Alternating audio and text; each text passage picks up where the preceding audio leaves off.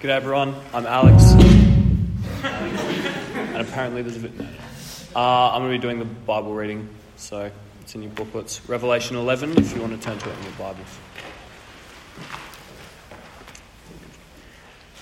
I was given a reed like a measuring rod, and was told, "Go and measure the temple of God and the altar with its worshippers, but exclude the outer court.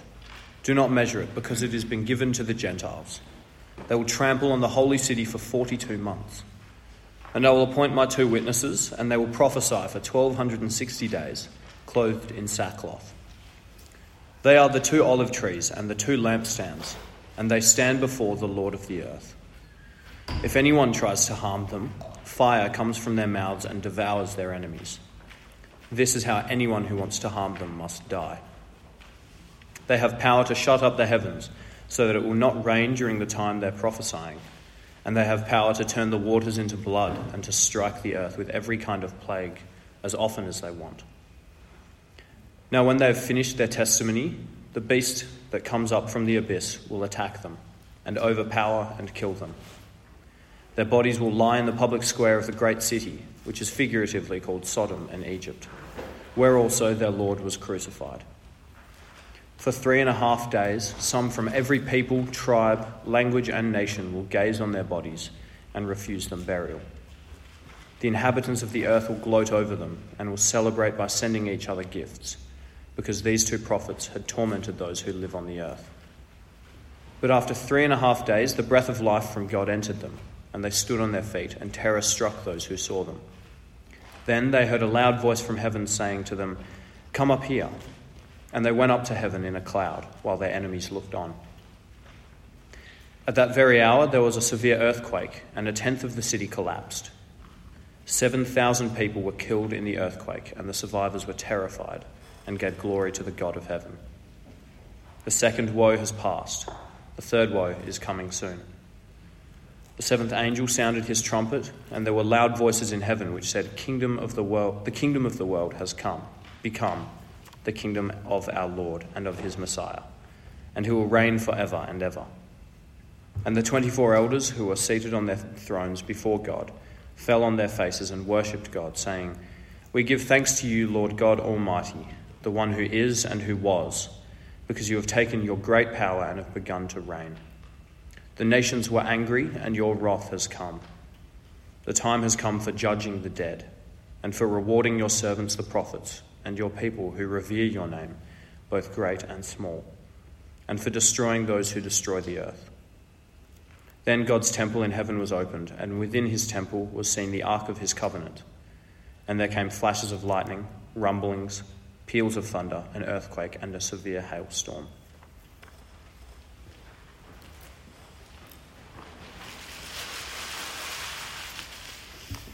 Keep that passage open in front of you. If you're here at public meeting for the first time, welcome to the Christian Union. You've come at a very interesting day. That passage is incredibly strange. And if you can handle that, then I think you can handle anything Christianity will throw at you. So you're more than welcome. Let's dive straight in. It might have escaped your notice, but tomorrow will be the 2nd year anniversary of a church bombing in Sri Lanka. It was Easter Sunday, and a man walked into Zion Church on the east coast of Sri Lanka, and he was wearing a very large backpack, which we now know to be a bomb, and he blew himself up in the churchyard, killing 31 people. Many of them were children who'd just come out of the Sunday school building next door. And one of the women who attends the church who survived the attack is a lady called Michelle, and as she reflects on what happened, she said one of the hardest things was seeing the bodies on the stretchers. These aren't random strangers. These isn't a computer game. These are people that she knew, her brothers and sisters in Christ. And you know the remarkable thing? She goes on to say this: there is beauty in this darkness. Out of the 83 families who were affected by the blast, not one has stopped coming to church. And I just have one question today. How? How is that possible? That having lost loved ones and been the victims of such a violent attack of persecution, they would not only continue in their faith, but continue to meet publicly and declare that faith, the faith that got so many of them killed. That's the question that I have. Now, that question might feel like a bit of a distant question for you. I mean, the CU had its Easter services 2 weeks ago, and our greatest stress was locating volunteers. It wasn't locating bombs. In fact, it didn't even cross our mind to think that that might be an issue. And yet what I want to suggest to you today is that however distant that question seems, you need the answer. You may never be in fear for your life as a Christian, but as our society turns more and more against its Christian heritage, the likelihood that you will be mistreated for claiming to be a Christian will only increase. And that's especially true if you're the sort of Christian who is seeking to obey God and actually openly declare the fact that you believe the gospel and that others should too, to those around you. And so what you need to know is, how will you stand in this world, even after the bomb levels the building? Now, this might surprise you, but the best place to find an answer to that question, that deep and gutting question, is Revelation. The Revelation is the last book of the Bible, and the reason it's the place to find that answer is because of what Revelation is. Now, last week we were reminded that Revelation is a letter. It was written by the Apostle Paul to 7 persecuted churches in the province of Asia. But from chapter 4 in that letter, it takes the form of prophecy. Particularly a type of prophecy called apocalyptic. And the way it works is that it uses a series of wild and larger-than-life images to kind of lift us out of our mundane human experience, and it casts our experience across the backdrop of ultimate reality. And so when John in chapter 4 is taken up into heaven, he actually sees an entirely new perspective on his reality. He doesn't see random suffering of Christians. In fact, he sees that it's not random suffering. What he sees is that there is a God on the throne in heaven. Christ Jesus is reigning. And all of the random suffering that Christians are experiencing is not random. It's not a sign of their failure. It's not a sign of God's absence. But in fact, it is all part of a calculated and controlled plan of God to bring salvation to his people and judgment to his enemies. And so what we're going to do today is we're going to continue in the book of Revelation, look at chapters 10 and 11, and we're going to see what it tells us about ultimate reality and how it helps us continue to witness to Jesus like our brothers and sisters in Sri Lanka. But to do that, first of all, we need to locate the chapters in the book. Every time you dip into Revelation, you've got to work out how it all connects. So let's talk about how we figure out where chapters 10 and 11 are. Most people approach Revelation chronologically. Okay, so what that means is we kind of think that the events of chapter 10 will follow after the events of chapter 9, and it all kind of strings into one long, unending stretch of history. But if you remember, like Ben showed us last week, Revelation doesn't describe a continuous chain of events in history. What it describes is one period of time, the time that the Bible calls the last days. And it's the period of history between Jesus' first coming and Jesus' second coming. And what Revelation does is it goes over and over the same ground again with different images, different pictures. But it's fundamentally talking about the same situation. And so it's sort of like a colour printer and how it makes an image. Now, you may have seen something like this. Ben put one up last week. I made one especially for you. Have a look at those pictures. You see the 4 of them, there's your 4 colours, and you can look at any one of those and you can tell me what the picture is. Some are easier than others, so yellow, holy Ben, he's a bit hard to see. Interestingly, red, angry Ben is the clearest, so let the reader understand. But each of them highlights a particular aspect of the final true picture, and when you put it together, you get the latest in Christian fashion. And that's what's happening in Revelation. When we come across the 7 seals or the 7 trumpets or the 7 bowls, each one of them is a new layer, a new perspective on the last days, the days that we are currently living in. And so last year we looked at the 6 seals, the 4 horsemen of the apocalypse. That was chapter 6 and 7. And when we looked at those, we were looking at the last days from the perspective of the church and the tribulations that it would experience. But this semester we're looking at the 7 trumpets, chapters 8 to 11. And we're also seeing the last days. But this time we're seeing it from the perspective of what God is doing against those who persecute his church.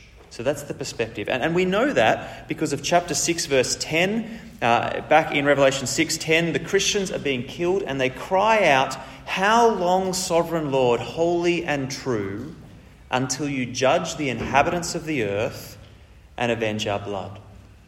And then at the beginning of chapter 8, if you've got a Bible in front of you, you can actually look at this. An angel takes those prayers in verse 3 and he puts them in a burning censer and he hurls it down on the inhabitants of the earth, which is Revelation's way of referring to people who don't follow Jesus. And those prayers fall on the people of earth in judgment. And so this section that we're in, chapters 8 through 11, we're doing 10 and 11 today, frames for us this next layer or this next part of the picture of Revelation. Now, what's particularly important for us to understand when we get to chapter 10 is that we kind of have a bit of a pause. So somebody hits the pause button. We've kind of done the first 6 trumpets in chapters 8 and chapters 9. And then we kind of have this moment where we just kind of rest and we step back and we look at things from yet another perspective. It's still thinking about the persecution of the church, but it's sort of like almost like a layer within a layer.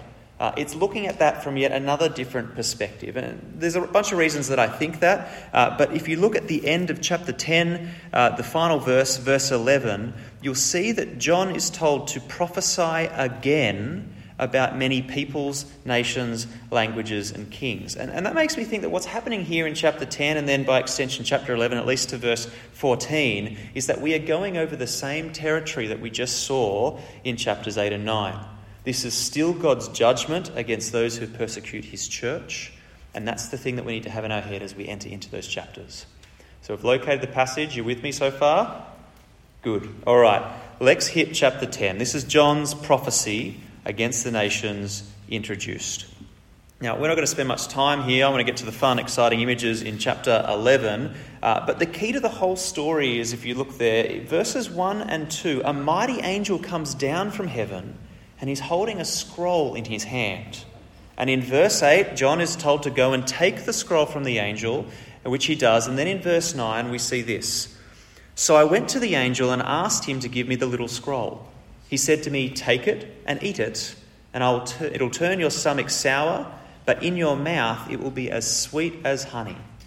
I took the little scroll from the angel's hand and ate it. It tasted as sweet as honey in my mouth. And when I had eaten it, my stomach turned sour. Then I was told, you must prophesy again about many peoples, nations, languages, and kings. Now, if you know your Bible, you will know that in Ezekiel chapter 3 in the Old Testament, something almost exactly the same happens there as well. God commissions a prophet, his name's Ezekiel, and he's given a scroll to eat, and it tastes as sweet as honey, but it's bitter in his mouth. What's the scroll? Well, we find out that the scroll is the scroll of God's judgment. It's the things that he is saying to his people to call them to repent from their sin. And what we have here is the same thing. John is the commissioned prophet of God, and he is seeing a vision of what will come to pass, what is happening even now in our world. And he is told to take the scroll, and like Ezekiel, he's to eat it, he's to ingest the words of God so that he can then speak them out again. And we're told in the last verse who he will speak to. He must prophesy again about many peoples, nations, languages, and kings. And if you know your biblical categories, what that's telling us is these are the people who are not God's people, the people who aren't following the Lord Jesus. And John is told, I want you to prophesy about them. So that is what the prophecy is about. When we get to chapter 11, which is going to be the substance and the longest period of time we spend, we actually see what is the content of that prophecy. So let's skip to chapter 11. This is John's prophecy against the nations. And this time it's not just described, but delivered. Now have a look there in front of you and skim your eyes down some of those things. Because when we get to chapter 11, things get a little bit crazy, don't they? We have measuring rods, we have temples, we have 2 fire-breathing witnesses, we have an olive tree or 2, we've got some plagues, we've got a beast coming up from the abyss. And this thing is so overloaded with symbolism and imagery that it's really easy to kind of start thinking that a chapter like this is virtually impenetrable. We might as well just kind of go off to something a bit more easier, like one of the Gospels. But what I want to suggest to you is that you guys, out of all of the generations in all of the world history, you are the best equipped to understand this chapter and Revelation more generally. because you intuitively understand how apocalyptic literature works. And, to my shame, this is the reality, it's because you have memes. You speak in images, and so too does Revelation. Let me demonstrate it to you. If I show you this, you know exactly what it means, don't you? Revelation, this is my translation. Tell me if I'm wrong, because I know I'm approaching boomer age, right? This is saying, if I'm right, Revelation is hard, and anyone who thinks it's easy is kidding themselves. And just as crucially, you not only know what it means just by glancing at it, but you also know what it doesn't mean. It has nothing to do with Lord of the Rings. Boromir is not publishing a commentary on Revelation later on this year. The beast is not Sauron. You get this. Show it to your grandmother, and it's a little less likely. And so if you understand the concept of memes, then you'll understand the concept of Revelation. The problem is that we just don't know what they are. And so we need to turn to the Old Testament.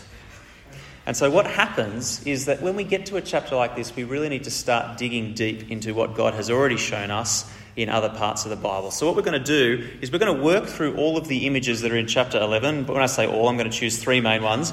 And we're going to work out what they are and try and stitch together a picture and a meaning that we can just instantly glance at and go, I get it. And hopefully we won't laugh, but we'll actually take it seriously. So with that in mind, let's have a look at some of the memes in chapter 11. I don't know whether I should be happy or sad that Tom Grice is here to enjoy this one. So, let's have a look at chapter 11, verse 1. I was given a reed like a measuring rod and was told, go and measure the temple of God and the altar with its worshippers. All right, first meme, measuring the temple. What does this mean? Well, if you know the book of Ezekiel, chapters 40 to 48, what's Ezekiel privy to?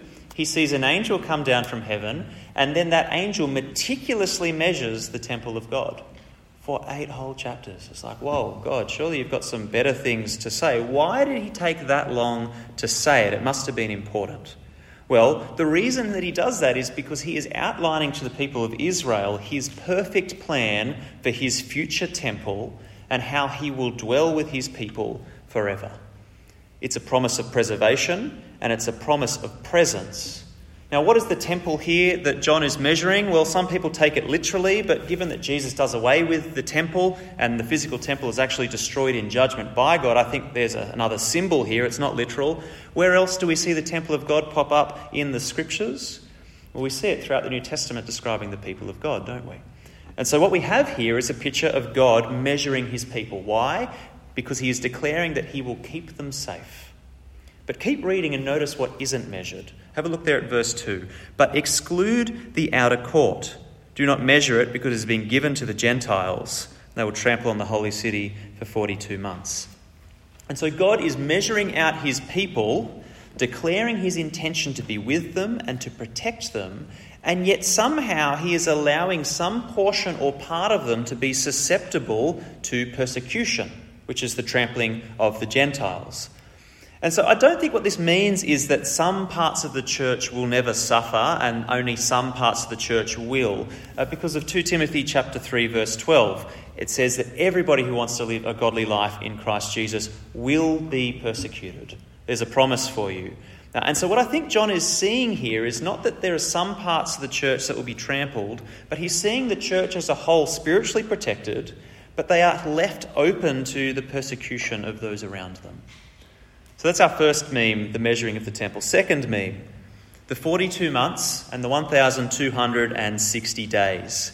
We've already seen there in verse 2 that the Gentiles will trample the holy city for 42 months. A little bit later on, we'll see another number. We'll get to that in a second. Now, I've got to remember this is Revelation, and that means that the numbers are usually not literal. So why 42? Well, again, if you know your Old Testament memes, you'll start to think Daniel. Why? Because in Daniel, he prophesies about a great period of tribulation that God's people will experience. In Daniel chapter 12, verse 7, he describes the length of that period. It's a time, times, and half a time. And if you put that into years, you have a year, 2 years, and half a year, 3.5 years, or 42 months. Whoa, mathematics, right?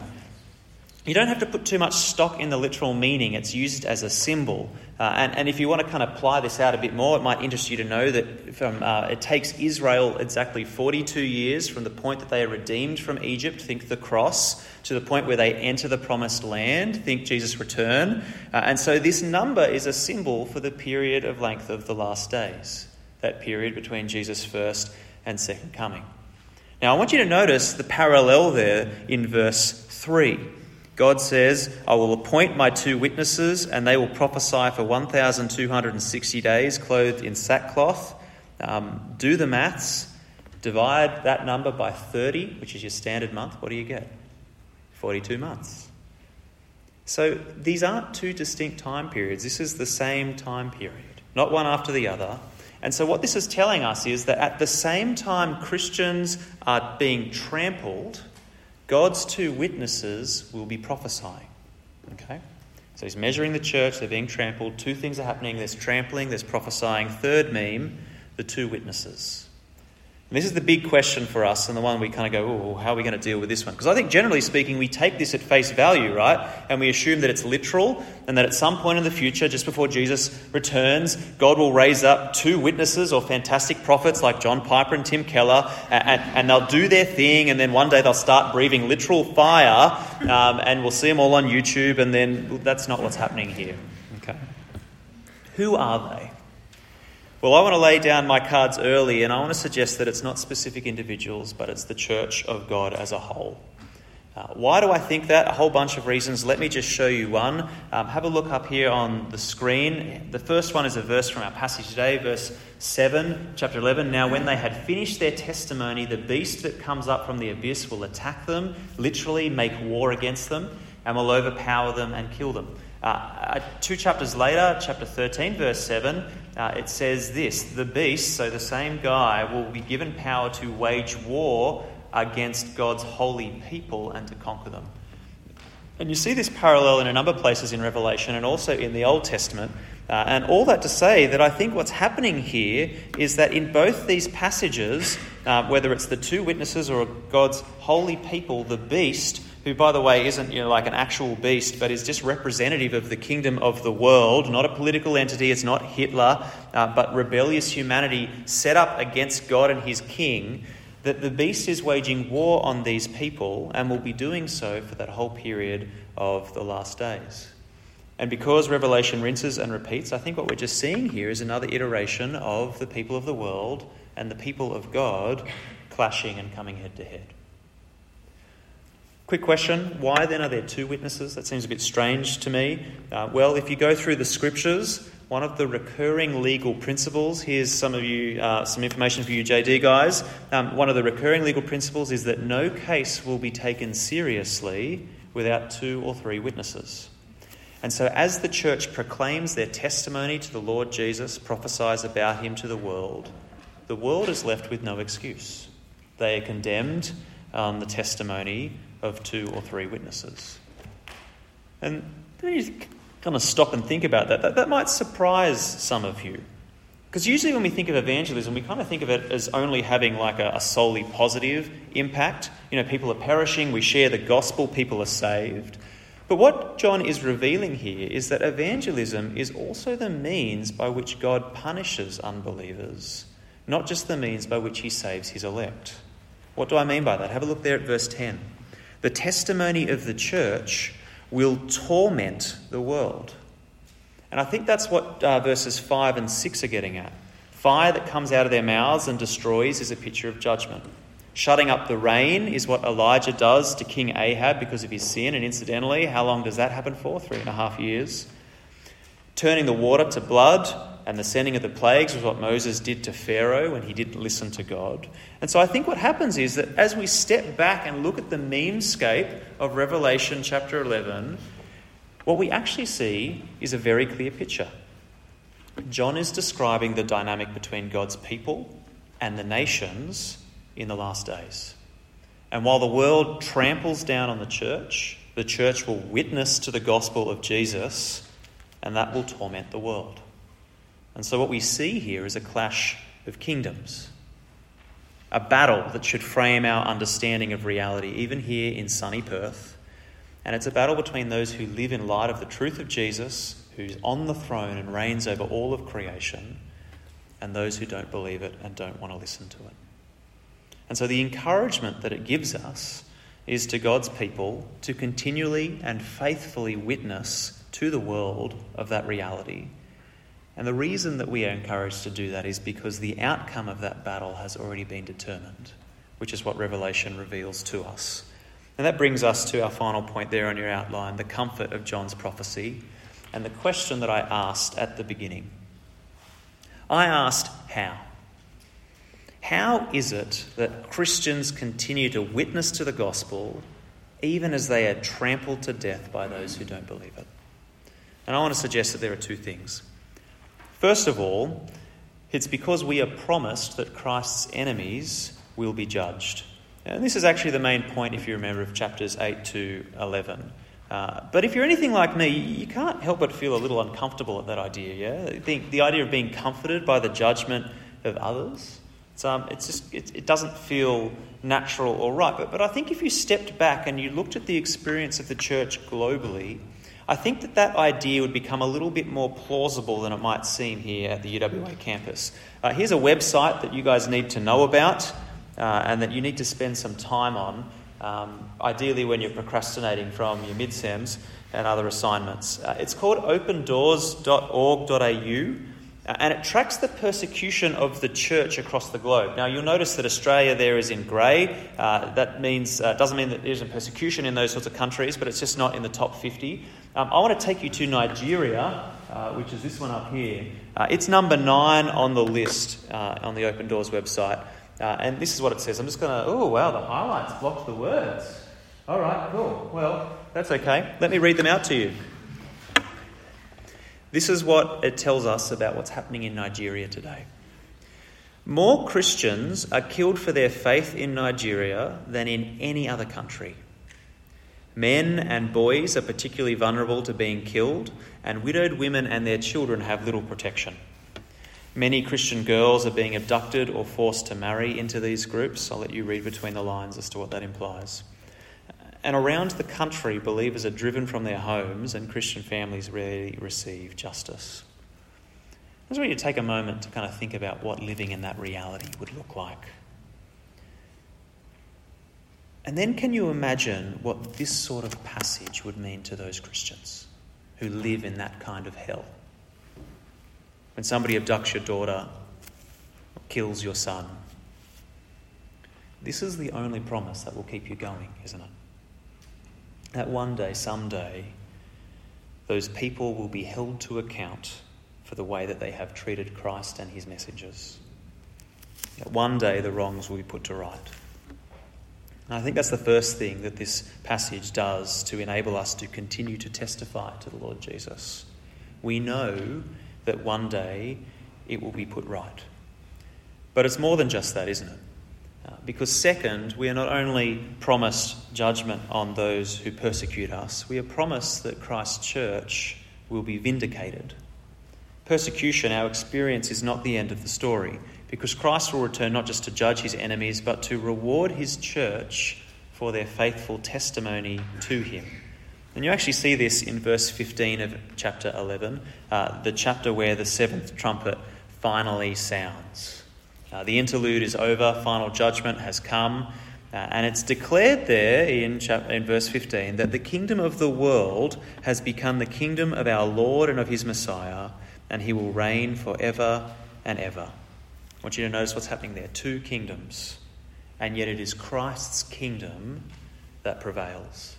As we keep reading in verse 16, you see the elders worship God, and then in verse 17 they say, "We give thanks to you, Lord God Almighty, the one who is and who was, because you have taken your great power and you have begun to reign. The nations were angry and your wrath has come. The time has come for judging the dead and for rewarding your servants, the prophets, and your people who revere your name, both great and small, and for destroying those who destroy the earth." And the revelation of this ultimate reality is the thing that compels us to consistent and faithful witness. It's what gives us the courage to speak up in our chutes, The courage to explain why we go to church to our unbelieving family. The courage to just get off your butt and invite your friend to read Mark Uncover with you. You will risk things as a Christian, and you will suffer for it. Because notice what this passage doesn't promise you. It doesn't promise you a scar-free experience of Christianity. If you kind of zoom back up there in verse 7 of chapter 11, the beast wages war on the witnesses and doesn't just hurt them, but he overpowers them and kills them. Takes their bodies, leaves them in the public square, denies them burial for all the peoples and tribes and languages and nations to see. And the horrifying thing is in verse 10, the inhabitants of the earth, remember those who don't follow Jesus, it says there they will gloat over them. Look at the end of the verse there. Why do they do that? It's because the two prophets had tormented those who live on the earth, and I would add for the sake of clarity, by preaching the gospel. So I want to say to you as a Christian, here's Matt's pro tip for avoiding persecution. Don't tell anyone you're a Christian. Don't share the gospel. Keep your mouth closed. But to do that is to silence the message. And that's the very thing that the people of the earth are trying to do. So what does God promise? Well, he doesn't promise that we will be unharmed, but he promises vindication.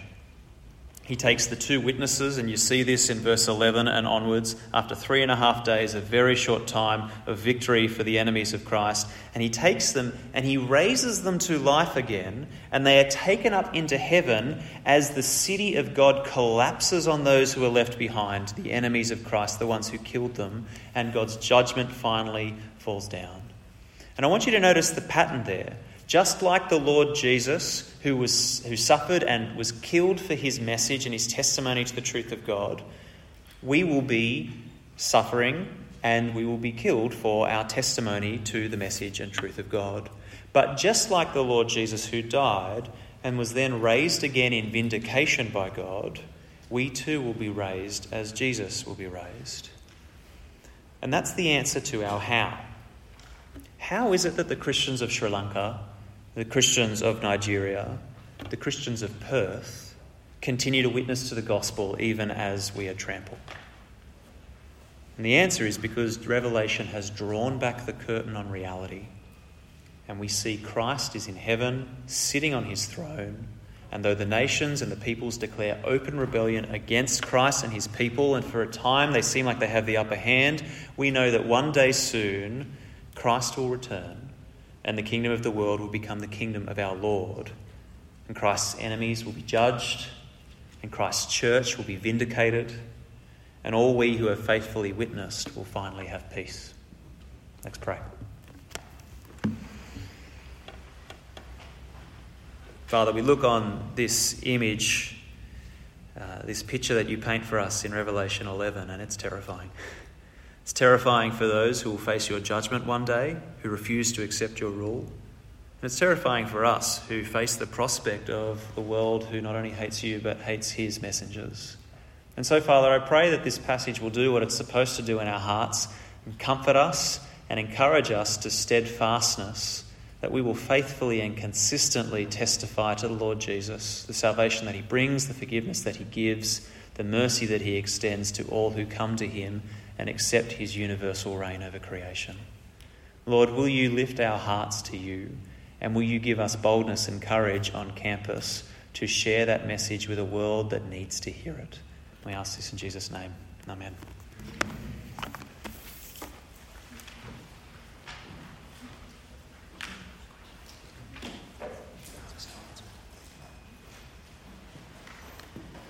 Thanks for that, Matt. We've finished a few minutes early. I was just wondering if anyone had a question maybe or two for Matt. If you wanted a minute or two to discuss with your person next to you, questions. It's a pretty heavy passage. So yes, have a minute to discuss. Or less, 30 seconds maybe. I just thought I was wrong. Otherwise, I would have stayed and said question. Thank you. That's very thoughtful. Yeah, that's wrong. Alrighty. That should be enough to at least get the juices flowing. I feel like I should veto certain things in this passage that you can't ask me about, because there are some things that are quite confusing here. You can't ask that. You've got to come on Thursday to ask it. And thankfully it won't be me on the panel, it'll be Ben Smart, so he can deal with all the things that I can't. Does anyone have any questions about chapters 10, chapters 11, or any of the things that kind of came out of the talk? Tom Creek, oh dear. Just in verse 8, when it talks about the great city, the European called Sodom and Egypt, where also their Lord was crucified, I assume that's Jerusalem. But why is it immediately called Sodom and Egypt? Yeah. Again, we're talking about layers and images. So the question, if you didn't hear it from Tom, is in verse 8 of chapter 11, there's a reference to the great city. That's the square where the dead bodies are left. He has rightly assumed that it's Jerusalem. We can tell that from various things, like in verse 2, where it talks about trampling in the holy city, and also by the reference clearly there, the city where the Lord was crucified. But why is it called Sodom and Egypt? Simply because when you look at those two countries and what they evoke for the Israelite mind, particularly in the Old Testament, you see Sodom, you see wickedness of the deepest kind, which is why God judged it supernaturally. And you see Egypt, the country that had kept Israel in slavery for so long and denied them freedom. And so what it's doing is it's just building this picture, strangely, about God's chosen city, Jerusalem, as the place of wickedness and slavery. And once you kind of move into other parts of the New Testament, you see that it's the Jewish people that crucify the Lord Jesus. It's his own people that he comes to, and they don't receive him. In fact, they murder him. And so it's not surprising that reversal is there. It's sort of a nod to saying the world, even God's own people, rejected Jesus when he came. So that's the kind of idea that's being evoked there. Good question. Any others? Caitlin, go for it. In verse 9, it says for 3.5 days they're going to lay there basically. So similar to Christ being dead for 3 days. Why is it a half day? It seems like when I make a parallel, it seems to do 3 days, 3 days. Is there a reason why there's a half day? Yeah, it's a good question. I don't have a fully fledged answer to that. What I do know is that as you shrink it down, you go from 3.5 years to 3.5 days, right? And so what it seems to be suggesting is that for a small portion of that last days, the 3.5 years, there will be a period of time where it looks like the church's power and witness will be broken. And this is where I'm a bit sketchy, and you'll have a whole bunch of different people have a whole bunch of different opinions about what this means. But my suspicion is that this is referring to a particular part at the end of the last days where things get particularly intense for the church. Now, that could be contentious. I think you can look at the way the imagery develops in Revelation and kind of say, yeah, that sort of makes sense. And so I'm inclined to think that that's the case. So that, in other words, right towards the end of history, there'll be this kind of period, very short compared to the whole of the thing, almost laughably short before they're raised, where the beast seems to prevail. But I'm quick to jump in at that point and say that doesn't mean that you can predict the return of Jesus, because this is the danger, right? The danger is that we take this and we try to map it onto history. And the reality is that if we kind of looked at Australia and looked at what's the level of persecution, it's pretty low, so, we must be way off Jesus' return. If I dropped you into Nigeria, you'd be like, whoa, Jesus has already come, this is horrible, right? And so part of the issue is we don't have the perspective to be able to do that arithmetic, let alone the information in Revelation to do it. But I think that's what's going on with that 3.5 days. I'm pretty sure that's time. The clock here is wrong, so I'll hand it back over to you. Thanks, guys.